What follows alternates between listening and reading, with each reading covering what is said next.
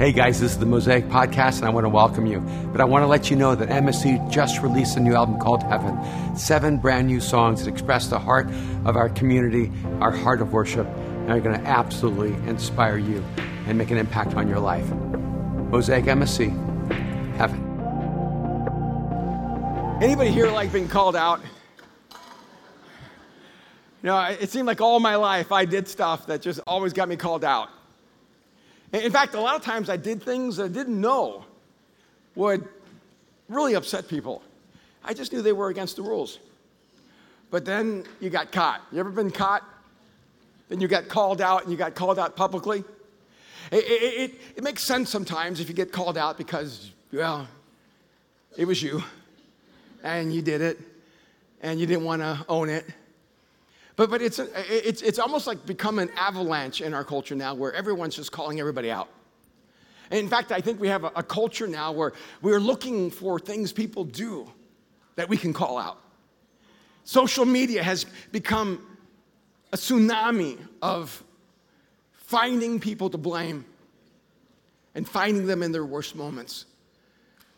And it's creating inside of our environment, inside of our culture, this dark energy where we've now become accustomed to opening up the outside world to find out who blew it today, who messed up today, who fell short today, who can we talk about today? Because we love it now in our culture to find the moment when the person on the pedestal comes tumbling down.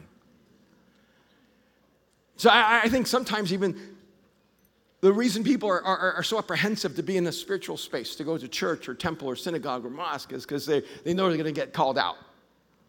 So tonight, I'm going to fulfill your greatest nightmare. I'm going to call you out. But I'm going to call you out in a way that I hope will change your life forever, in a way that you will always want to be called out. I shared a few weeks ago, I have this friend named John Gordon, and we've been in an ongoing conversation because every year he has this theme called One Word, and he always asks his friends, what's your one word? And he challenges people to have their one word. And I think pretty much everyone who's in the championship has been invested in by him. And he texted me and I think tweeted me and said, Erwin McManus, what's your one word? He called me out publicly, what's your one word? And I didn't have a word, so I had silence. And then he texted me and asked me, I said, I don't have a word yet, John. He goes, it'll come to you. And then we went to a Clippers game together, and I knew it was going to happen while we were there. He said, hey, what's your one word? I'm like, John, I don't have a word yet. He said, it'll come to you. I said, I'm sure it will, but I don't have a word. Maybe I need a sentence. I don't know, but I don't have a word. And then while we were there, I remember this. He said, well, I think your word should be like build. And so I shared that story, and he heard me share that story, and so he texted me and said, I didn't give you a word.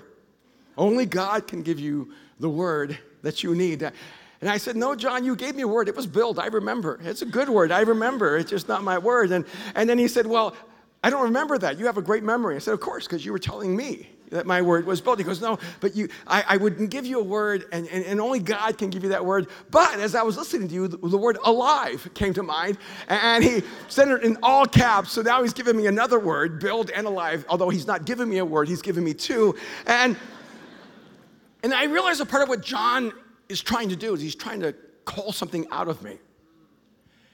That it isn't so much the word that fascinates him, is that he's trying to create an environment where we're all calling out of ourselves something that needs to be activated in our lives.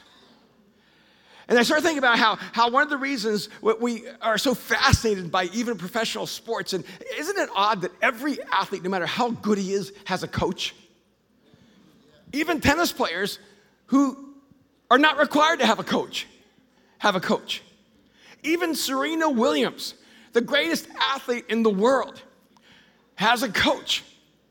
In fact, she was accused of being coached during one of her matches. Who would ever think Serena Williams needs to be coached?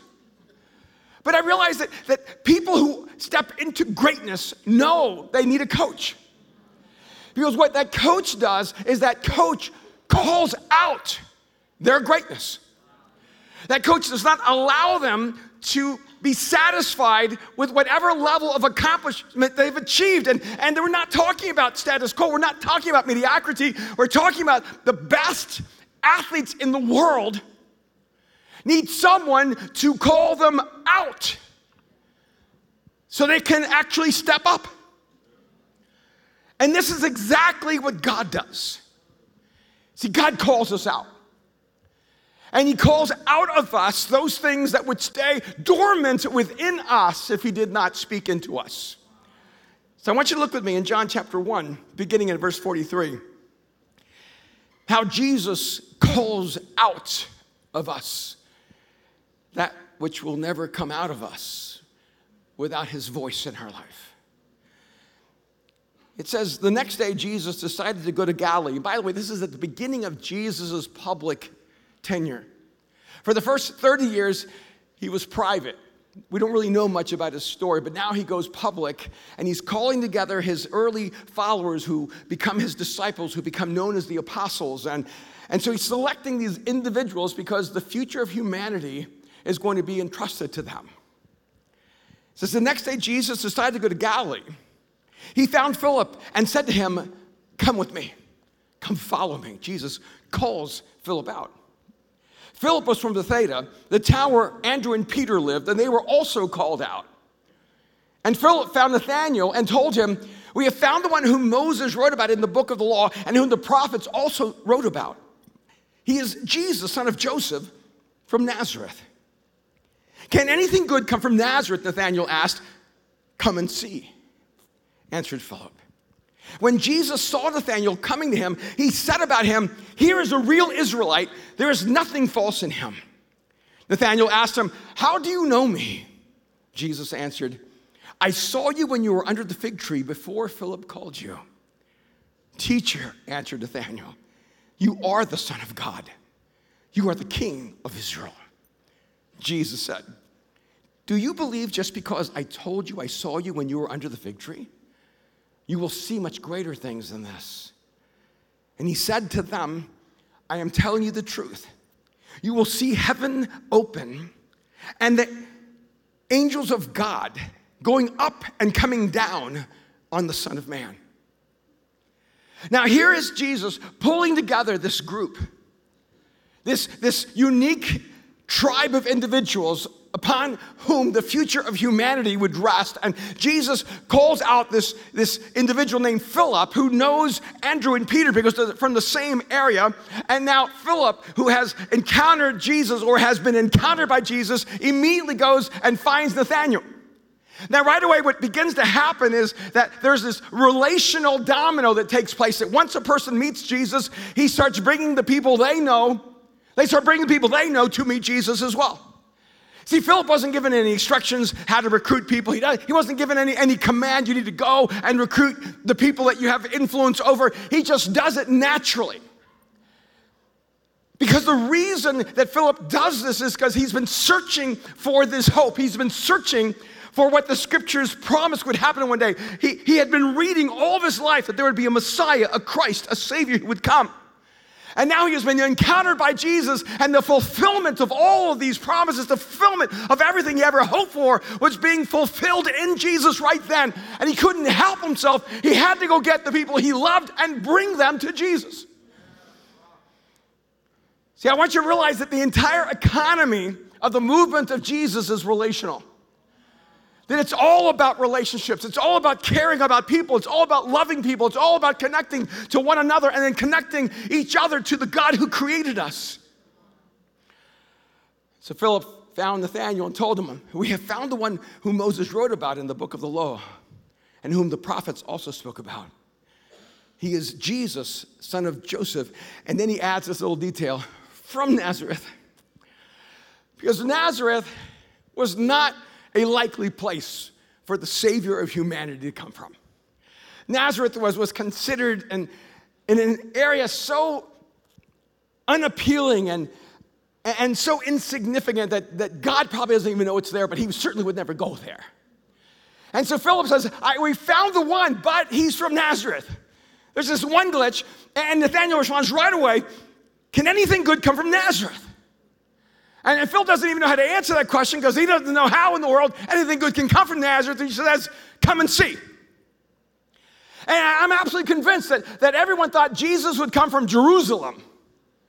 Or maybe he should come from Rome because he came during the time of the Roman Empire. But Jesus would come from some place that would define him with power and prestige and wealth and significance. Why in the world would Jesus come from Nazareth? And I am absolutely convinced the reason Jesus' story comes through Nazareth is that Nazareth was the one place he thought God would not go, and God wants us to know he would go anywhere on earth to get to us.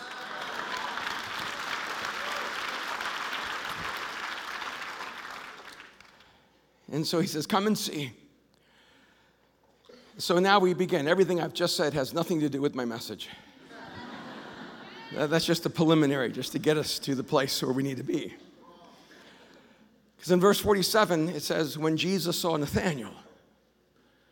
I think this is so important because the story of Jesus and Nathanael begins not with Nathanael seeing Jesus, but Jesus seeing Nathanael.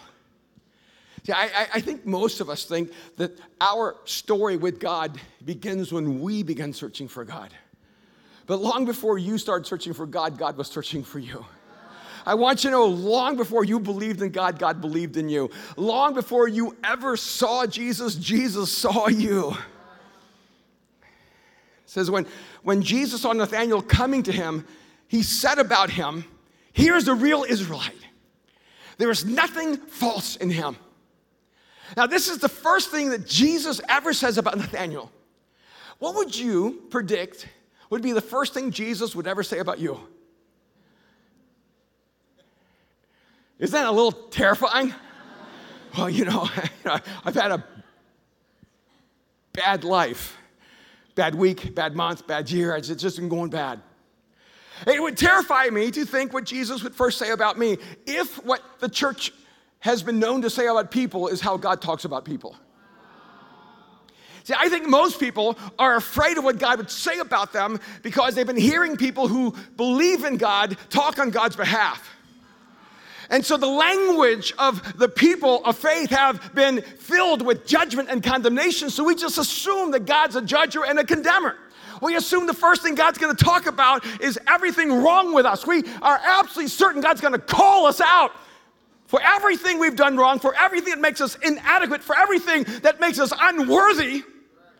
I think that's why so many people are terrified of ever entering into any space where God might be, because who wants to be called out for everything that's wrong with you when you already know what's wrong with you?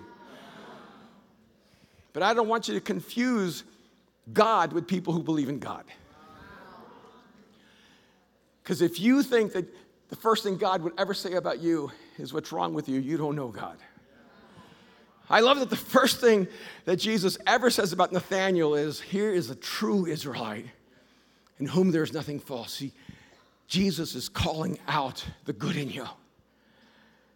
I don't know if you've heard him yet, but if you'll pay attention, if you'll listen carefully, if you'll ever pay attention enough to hear the voice of God, you will hear God call out the good in you. And when he says, here is a true Israelite, you ever gotten a compliment that was also sort of a little bit of a judgment? But not on you, but on who might be overhearing? See, when Jesus says about Nathanael, here's a true Israelite, everyone who was listening thought they were a true Israelite. I mean, after all, they were in Israel. And they were all Israelites. So what do you call someone who's a true Israelite when everyone's an Israelite? Like we were just in Mexico, and here we eat Mexican food. But what do you call Mexican food when you're in Mexico? You just call it food.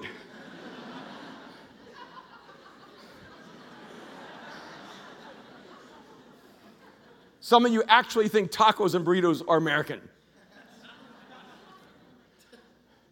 So when Jesus looks at Nathanael and says to him, here is a true Israelite, he's actually letting everyone around him know not everyone who is of Israel is actually a true Israelite.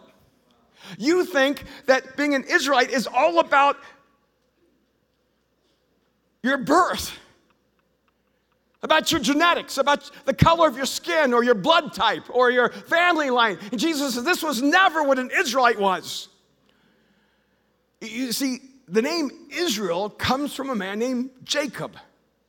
And Jacob was renamed by God Israel. The name Jacob means deceiver. Because the beginning part of the story of the people of Israel was that one of their founding fathers was a deceiver. I mean, I don't know why his parents named him deceiver. It's one way of being called out. You haven't done it yet, but you're gonna. We can see it in your little eyes. You're gonna be deceiving throughout your life. Maybe he became what they called him, or maybe they called him what he became, but somewhere along the way, his name became Jacob, and he was the deceiver, and then he had an encounter with God, and God changed his name to Israel, and he changed his name to Israel because the name Israel means one who wrestles with God. Because one night, him and God had an encounter, and God had a wrestling match with Israel, and it says that God, in his form, could not get away. Do you really think God lost a wrestling match? He's too strong. He's too strong. I don't think it was like that. I think God did not want to win that battle. See, Jacob was wrestling with God. He was struggling with God. And he said to God, I will not let go of you until you bless me. And so God blessed him and changed his name to Israel. You are no longer a deceiver. You are Israel, the searcher, the struggler, the wrestler with God. There's some of you here, you think that God is angry with you because you're struggling with faith. I want you to know that when God calls you a wrestler with God, someone struggling with God, someone who's struggling with their faith, God is actually affirming you. He's calling you Israel.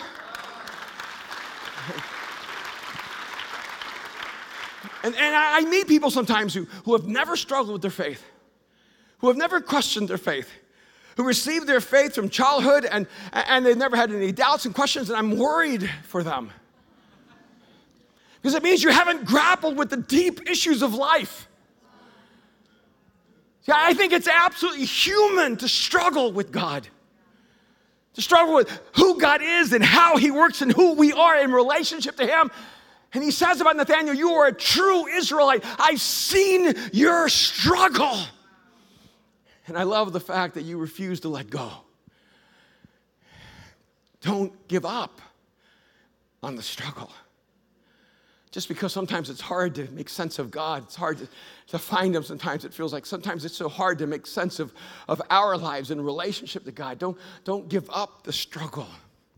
Because it's in that struggle that God calls out the good in you. He says, you are a true Israelite. And then he explains it. He said, there's nothing false in him. You see, that the Pharisees and the Sadducees and the religious leaders, they were trying to act as if they had no faults. But Jesus wasn't saying to Nathanael, you have no faults. He was saying there's nothing false in you. See, God is not looking for you to be faultless. He's just looking for you to be falseless. And if we spend our life pretending we're perfect, we spend our lives pretending we get it all right all the time, if we spend our life pretending we don't need God, that we don't need forgiveness, that we don't need healing in our life, God can't help us. Because God can work through an endless volume of faults, but he cannot help us if we choose to be false. So he says, here's a man in whom there's nothing false.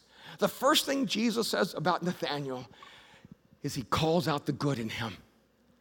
When was the last time someone called you out for the good in you? See, I think we should start a revolution in our culture. We have a culture where everyone's getting called out for everything they do wrong. Why don't we start a movement where we call out everyone for everything good they do? Whether they believe in God or not, whatever faith they may be from, whatever religion they're in, whatever position or belief they have that counters yours. What about if you spend your life trying to catch them doing good? They just call people out. It would terrify them. You know, I saw that. What? Don't you think for 1 minute, I didn't see what you did. You terrify people. I saw how you served that person. I saw you buy their lunch. I saw you. I saw you serving that community of people. I saw you give up that parking space. Well, let's not go crazy. There are limits. Well, what if we became like Jesus and started calling out the good in people? I was in a bookstore yesterday because in about a month, my next book comes out, and it's called The Way of the Warrior, by the way, already available for pre-order on Amazon. And just thought I'd throw that in there. And so I was in this bookstore that's near my house, walking around. I know this sounds crazy, but I was walking around imagining my book in that store because they do not carry my books. And I was looking at all the people they carried, and I was so happy for them. And I went to different sections, and I thought, oh, I could be here. I could be here in the philosophy section, or I could be here in the art section, or I could be here in the self-development section, or I could be here in the graphic novel section. I'm even willing to be in the discount section, you know. But then all of a sudden, as I was walking around, this really well-known actor walks in with his wife and little girl. And she came in running. She was just so tiny. And he said, remember, you get to go pick out a book. And she was so excited that she left them behind. And they were walking through, and I thought, this is so beautiful. And then I realized, wait a minute, where are the cameras? Where are the journalists? Where's the paparazzi? Oh, that's right. No one's interested in catching him being a great husband and a beautiful father.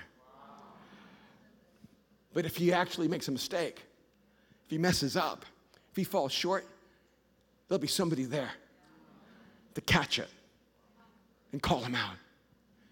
See, we need to start a new culture where we start calling each other out for the good. And I want you to know what I'm doing tonight is I've determined I'm going to call you out. I'm not going to let you settle for less. I am not going to let you settle for the status quo. I will not allow you to live in mediocrity.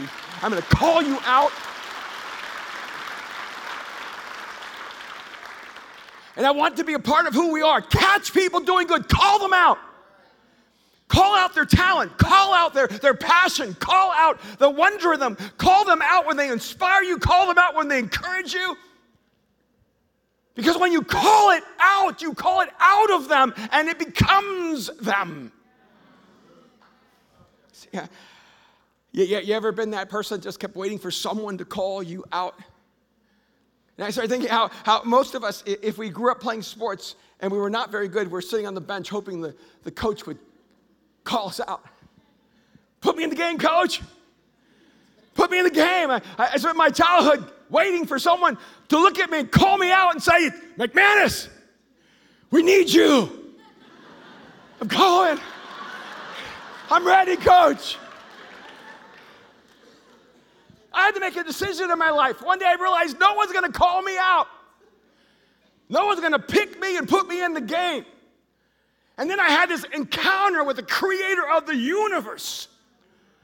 And I heard Jesus call me out and tell me that my life actually mattered, that my life was significant, that my life had purpose, that my life had intention, and that he would not allow me to settle for mediocrity or apathy or average.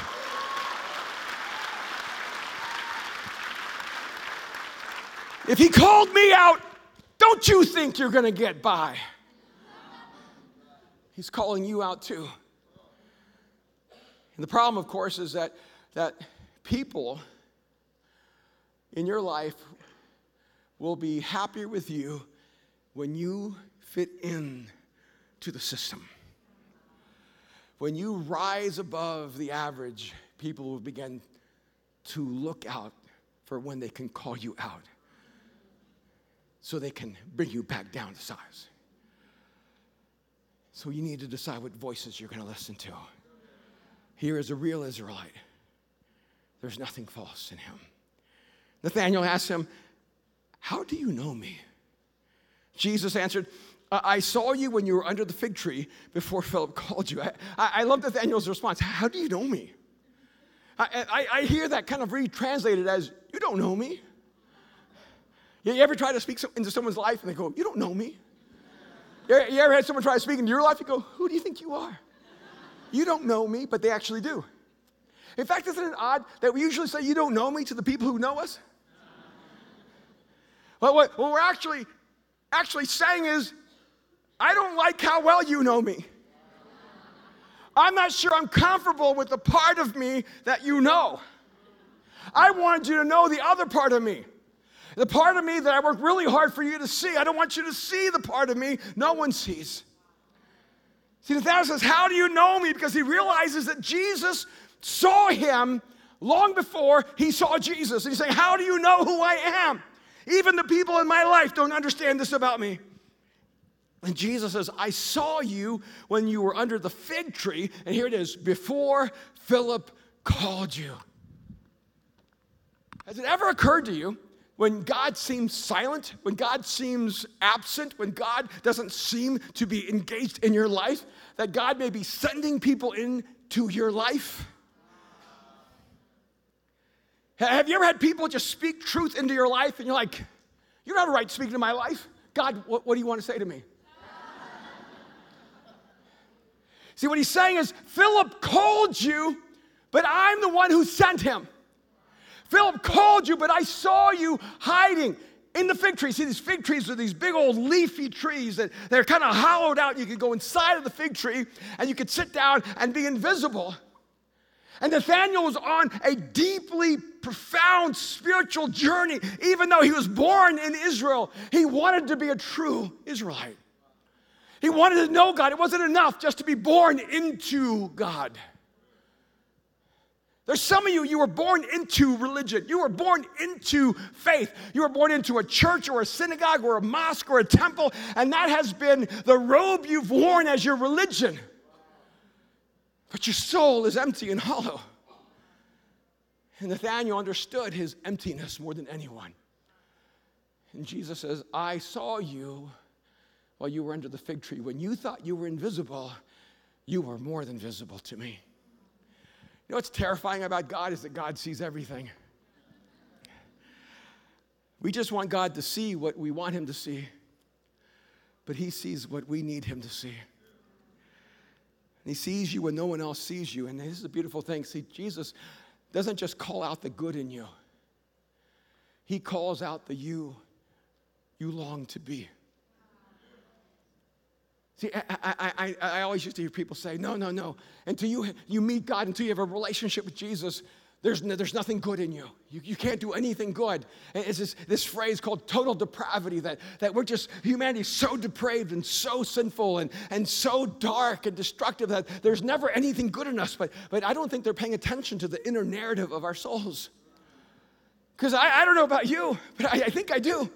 See, even before I knew God, even before I entered into a relationship with Jesus, I longed to be a human. I wanted to be a loving, compassionate human being. I wanted to be a person of integrity. I wanted to be a person who could be trusted. I wanted to be a person that could be admired. I wanted to be honorable and noble. How about you? See, there were longings inside of me that I could not live up to, and it broke me. It broke my heart. Every time I lived beneath my own longing of who I wanted to be. And Jesus says, Nathanael, no, I see who you long to be. And I know you're not that person yet, but I'm here to bridge the divide between who you are and who you were created to become. See, Jesus calls the you that will never come to being without him. You ever felt like the real you was in a coma? You know what I mean? Like inside of you? Not dead, but definitely not alive or not awake. I think a lot of our destructive behavior is to try to bring out our deepest self out of the coma. I think we sense it. We're comatose. And so we actually choose like fame or wealth or power or success or pleasure. We'll choose sex or drugs because it's like we get the paddles and turn up the voltage and we go, clear! Trying to awaken ourselves because we know something's dead inside of us. And it just stays dormant. It just remains in a coma. And some of you, you feel your soul in its comatose state of being. And I want you to know that Jesus, the one who died and rose from the dead, is the only one who can awaken your soul and raise you back to life. And he says to Nathanael, I saw you and I knew you before Philip ever called you. But I think a lot of times when we're talking to God, we're convinced that God is not listening or not interested in engaging us in a conversation. You ever had a fight with someone, but they're both sides of the fight? By the way, I call that marriage. And because Kim and I, we've been married 35 years, but I can tell you that we've had so many fights where she chooses to be both of us. In fact, this week we had a small one. It wasn't a big fight. I was really sick, and she was taking care of me. It was so sweet, and I couldn't really eat or hold down food, didn't have an appetite, so she made this amazing soup. And then she brought me some soup, and I had a couple of spoonfuls of soup, and then I just didn't want to eat anymore. And she came back later, and the soup was mostly still there. She goes, oh, you didn't like the soup? I go, no, I love the soup. No, you didn't like it. I said, no, I really did like it. I just can't eat a lot. And she goes, no, it's too spicy, isn't it? I said, no, it's not too spicy. Yeah, you thought it was too spicy. She said, no, I didn't think it was too spicy. I mean, it was spicy, but it wasn't too spicy. And I shouldn't even said that. And then she goes, I knew you didn't like the soup. And I'm like, honey, you're having both conversations. You're you and me in this conversation. We're actually not fighting over the soup. You're fighting over the soup with me being here, present. And it's been like that through our entire marriage. I'm like,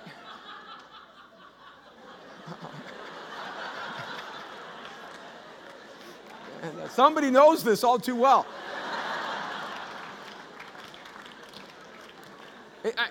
We've had fights where I wasn't even present. This is not an exaggeration. I have woken up, and she's mad at me. She goes, I can't, and she'll say something like, I can't even believe you. And I go, what? I said, what? She goes, I just can't even believe that you would do that. And I said, do what, honey? Sleep longer than you? I always sleep longer than you. And she goes, no, I'm just so angry with you. I don't even want to talk to you today. I'm like, what did I do? She says, I had a dream. Like, what? She goes, I had a dream. You were in my dream. And you know what you did in my dream? And I'm like, honey, I am not responsible for what I did in your dream. She goes, well, you did it in my dream. And I go, I wasn't in your dream. I was in my dream. Everybody in your dream is you. Because they're in your dream, so you're making everything happen. How can I be guilty? How can I be responsible for what you're doing inside of your own head? She says, well, don't do it again. See, I think that's the way many of us relate to God. We have both sides of the conversation. God, this is what I need. This is what I want. This is what needs to happen. And the moment God tries to speak in your life, you go, no, I'm not really listening. I don't want to hear your side. I'm telling you your side. See, if you've ever been angry with God and bitter with God and disappointed with God, you know you've had both sides of the conversation. Because God never breaks his promises. God always speaks the truth. So if you think that God was going to do something in your life and he didn't do it, it was just you talking to you, cutting God out of the conversation.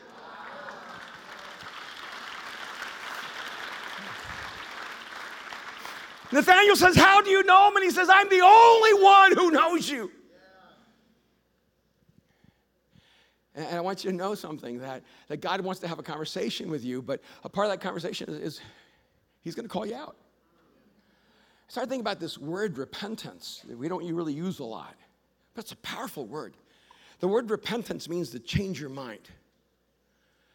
And the word repentance can have a very negative effect. In fact, it did even during the time of John the Baptist, who prepared the way for Jesus, because John said, repent. And all the religious leaders were offended when he said, repent. Because you see, you can only be offended when you're called to repent if you think you've already arrived. If you think that you're everything you're supposed to be, when someone says repent, you're like, who do you think you are? You don't know me. See, when John said repent, the multitudes ran and were baptized in this baptism of repentance, because, see, there has to be two things for repentance to happen. There has to be something that needs to change in our lives, and that's everybody. But the thing that I think we don't talk about enough is that there has to be in us a desire to change. So when people heard repent, what they actually heard was, God has not given up on us. He's calling us to an opportunity to live a life that he created us to live. He's calling us to more. See, when Jesus called out Nathanael, he didn't just call out the good. He called out of him who he was supposed to become but never could. He's going to keep calling you out. He's never going to let you settle for less. He's never going to let you lie to yourself and tell yourself, this is all there is. This is all I can be. I cannot change. God's going to keep speaking in your life and saying, of course you can change. I know I can change you.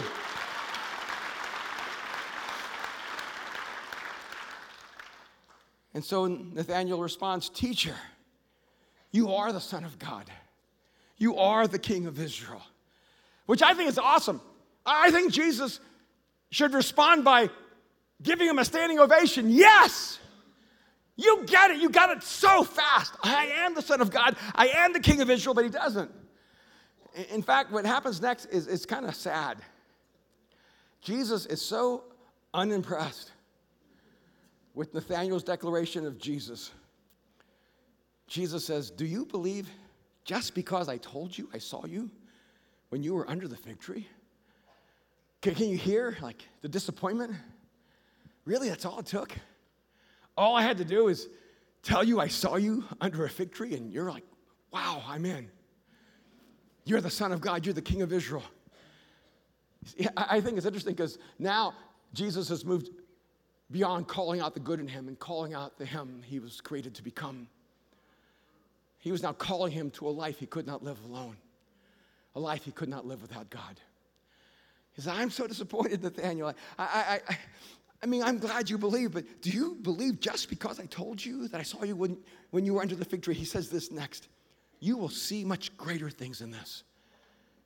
Saying, Nathanael, you need to raise your expectation.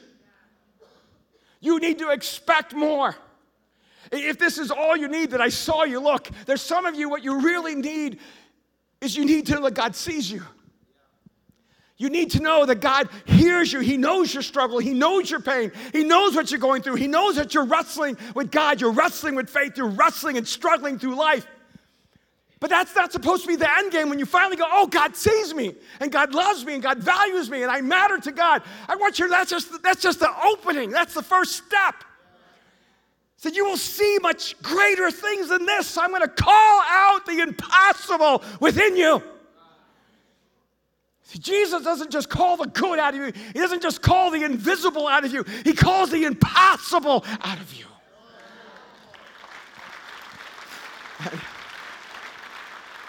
And then he said something, I'll be really, really, really transparent here. I almost didn't add this verse because it's kind of crazy.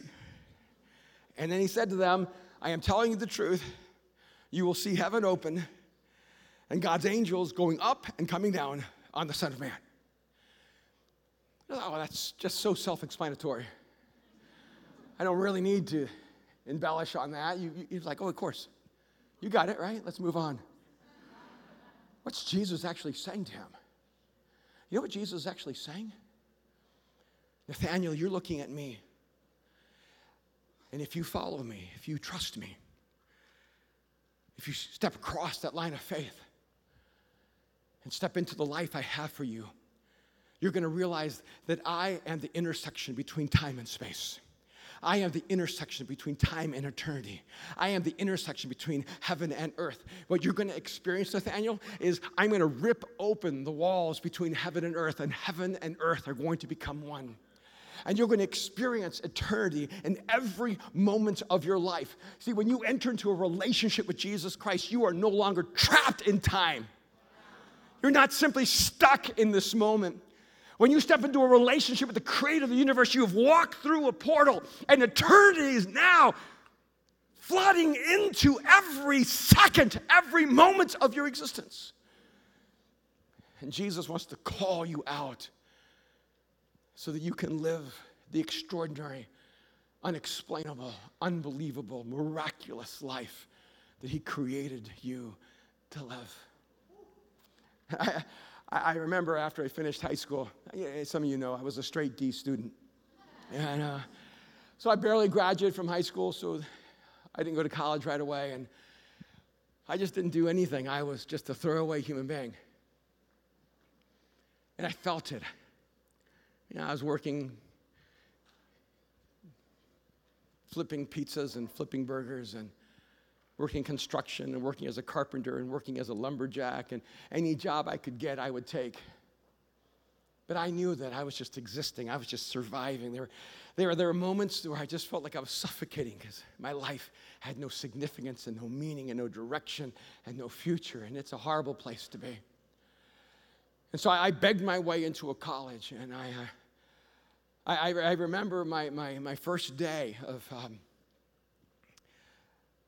where they were like processing the students, and they're kind of helping us understand the university, and they gave me the counselor to the gifted students. Oh, this is kind of awesome, right? I know I'm an underachiever, but they see the gifting. But that wasn't it at all. You see, what happened was that all the other counselors had too many students, and there were not that many gifted students in the school that let me in. So she didn't have enough students, so they gave her me. And I don't remember her name, but I remember that meeting. We sat in her office, and she pulled out all the paperwork on my admissions, and she said, your projected GPA is 2.2. I was so excited. Like 2.2, really? Wow, so that's passing, right? Right, that's just over a D. Like you guys are seeing a better future for me. I'm upgrading. Low C. And I was actually feeling pretty good because that's the level of expectation I had of me. I didn't think I was anyone more. I thought my lot in life was just to barely pass or just to always fail, but that's who I was. And this counselor looked at me and said, no. The 2.2 is our indicator that you're expected to flunk out after the first semester. I went, oh, okay, that's different. And then she looked at me and she said, that's what they're saying about you. Now you need to decide what you're saying about yourself. And she called me out. She didn't call me out for everything I've done wrong. She didn't call me out for my past. She didn't call me out for my failures. She didn't call me out for all these different causes and reasons that she could have called me out. She was calling me out into my future. She called me out and said, is this who you are? Is this who you decided to be? And I didn't know God then, and I didn't know Jesus then, and I didn't know anything about this. But I just decided that the universe must be speaking to me. And that somehow the universe decided to put me with the counselor to the gifted students, because the universe knows that deep down inside, somewhere deep inside of me, there's a gifted me underneath the underachieving me. That there was a significant me underneath the insignificant me. There was a courageous me underneath the fearful me. And in that moment, I decided that I wasn't going to spend my life waiting for someone to call me out, to be more. And you cannot know how that prepared me for Jesus. Because you can't even imagine. Do you know what it's like to not know if your life matters, if you're insignificant, if you have no gifting, no talent, nothing to make a contribution in this world with? And then to have an encounter with the creator of the universe, to come face to face with Jesus of Nazareth. And to have God look at me and say, Erwin, I'm calling you out. You cannot just survive. You are not created to exist. I want to allow you to live and wallow in mediocrity. I want to allow you to choose a life of conformity. I want to allow you to drift in the status quo. I'm telling you, you cannot have an encounter with Jesus and stay the same. You cannot come to know the creator of the universe and be unmoved. The God who created all the cosmos, the God who spoke and said, let there be light, and there was light, the God who spoke, and all the universe came into existence, is speaking into your life right now.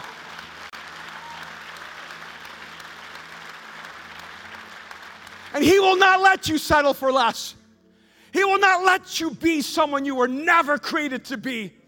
He will not let you live in fear. He will not allow you to wallow in your own despair or depression or anxiety or stress. He will not allow you to be defined by failure or brokenness. You've been called out. Now, what are you going to do about it? You have to decide.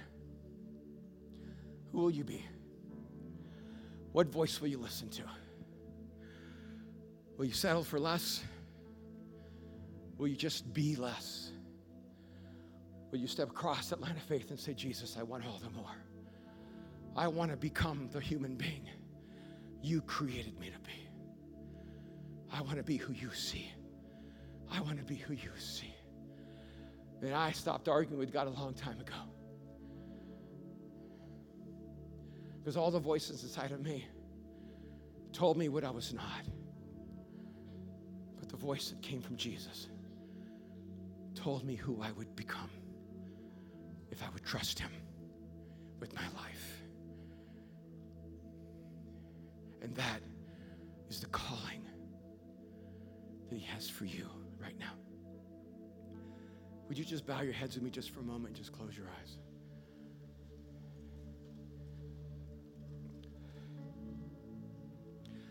There's some of you here right now,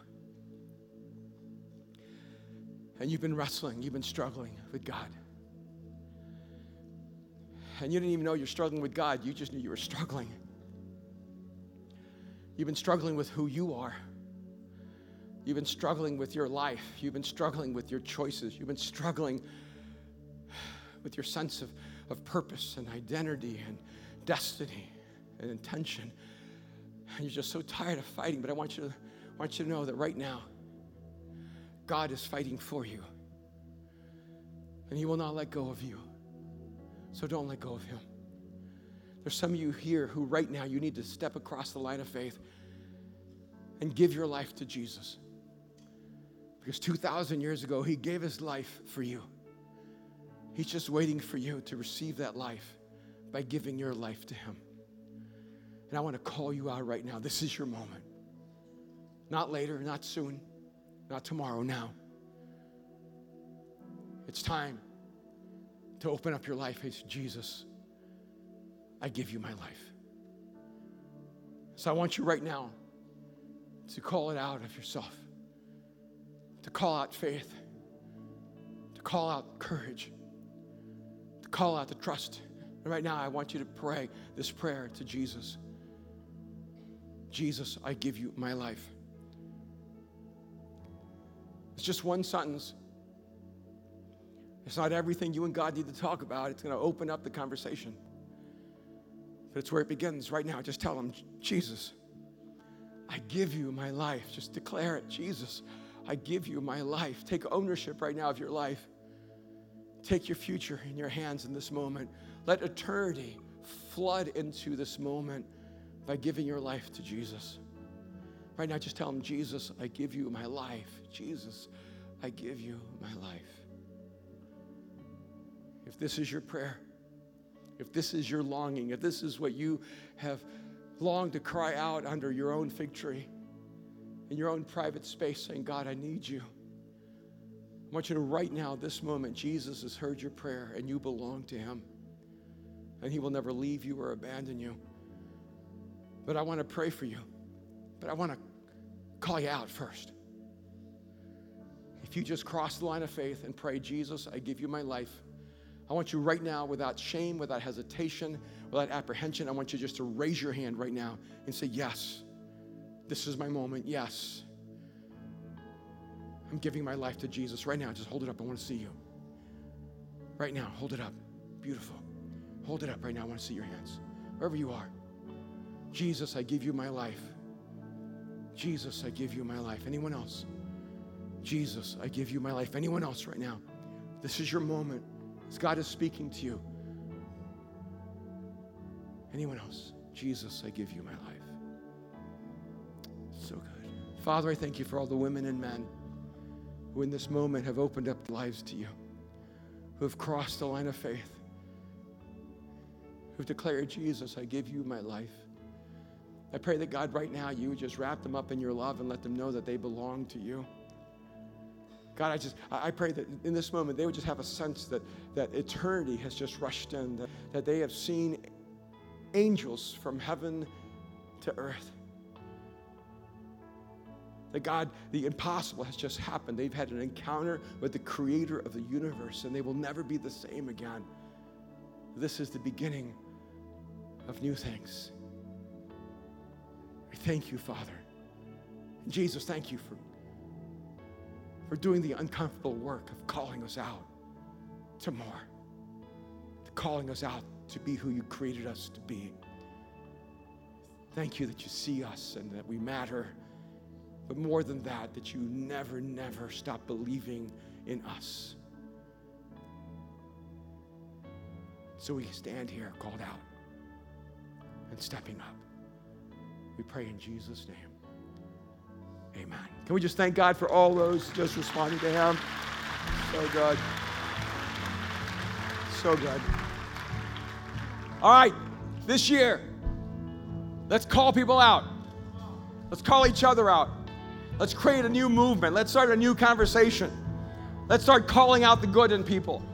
Let's start calling out of people what's not in them yet, but they long to become. Because somebody needs you to believe in them. Somebody needs you to see the greatness in them. Someone needs you to see their potential, their capacity. Somebody needs you to see their better future, their better self. So let's not call people out for their worst moments. Let's call them out for their best moments and say, now this was just one moment in who you're going to be for all of eternity. So let's call each other out and let's call each other up. Thank you so much for joining us on the Mosaic Podcast. I want to encourage you to take the message you've just received, allow it to go deeply into your soul, to allow Jesus to do the deep work that only he can do. And I also want to encourage you to be a part of what we're doing here at Mosaic, to go to the Mosaic app and to become a part of the Mosaic Foundation, to become a regular giver, an investor in bringing this message across the world. I want to thank you so much for being here with us. God bless you.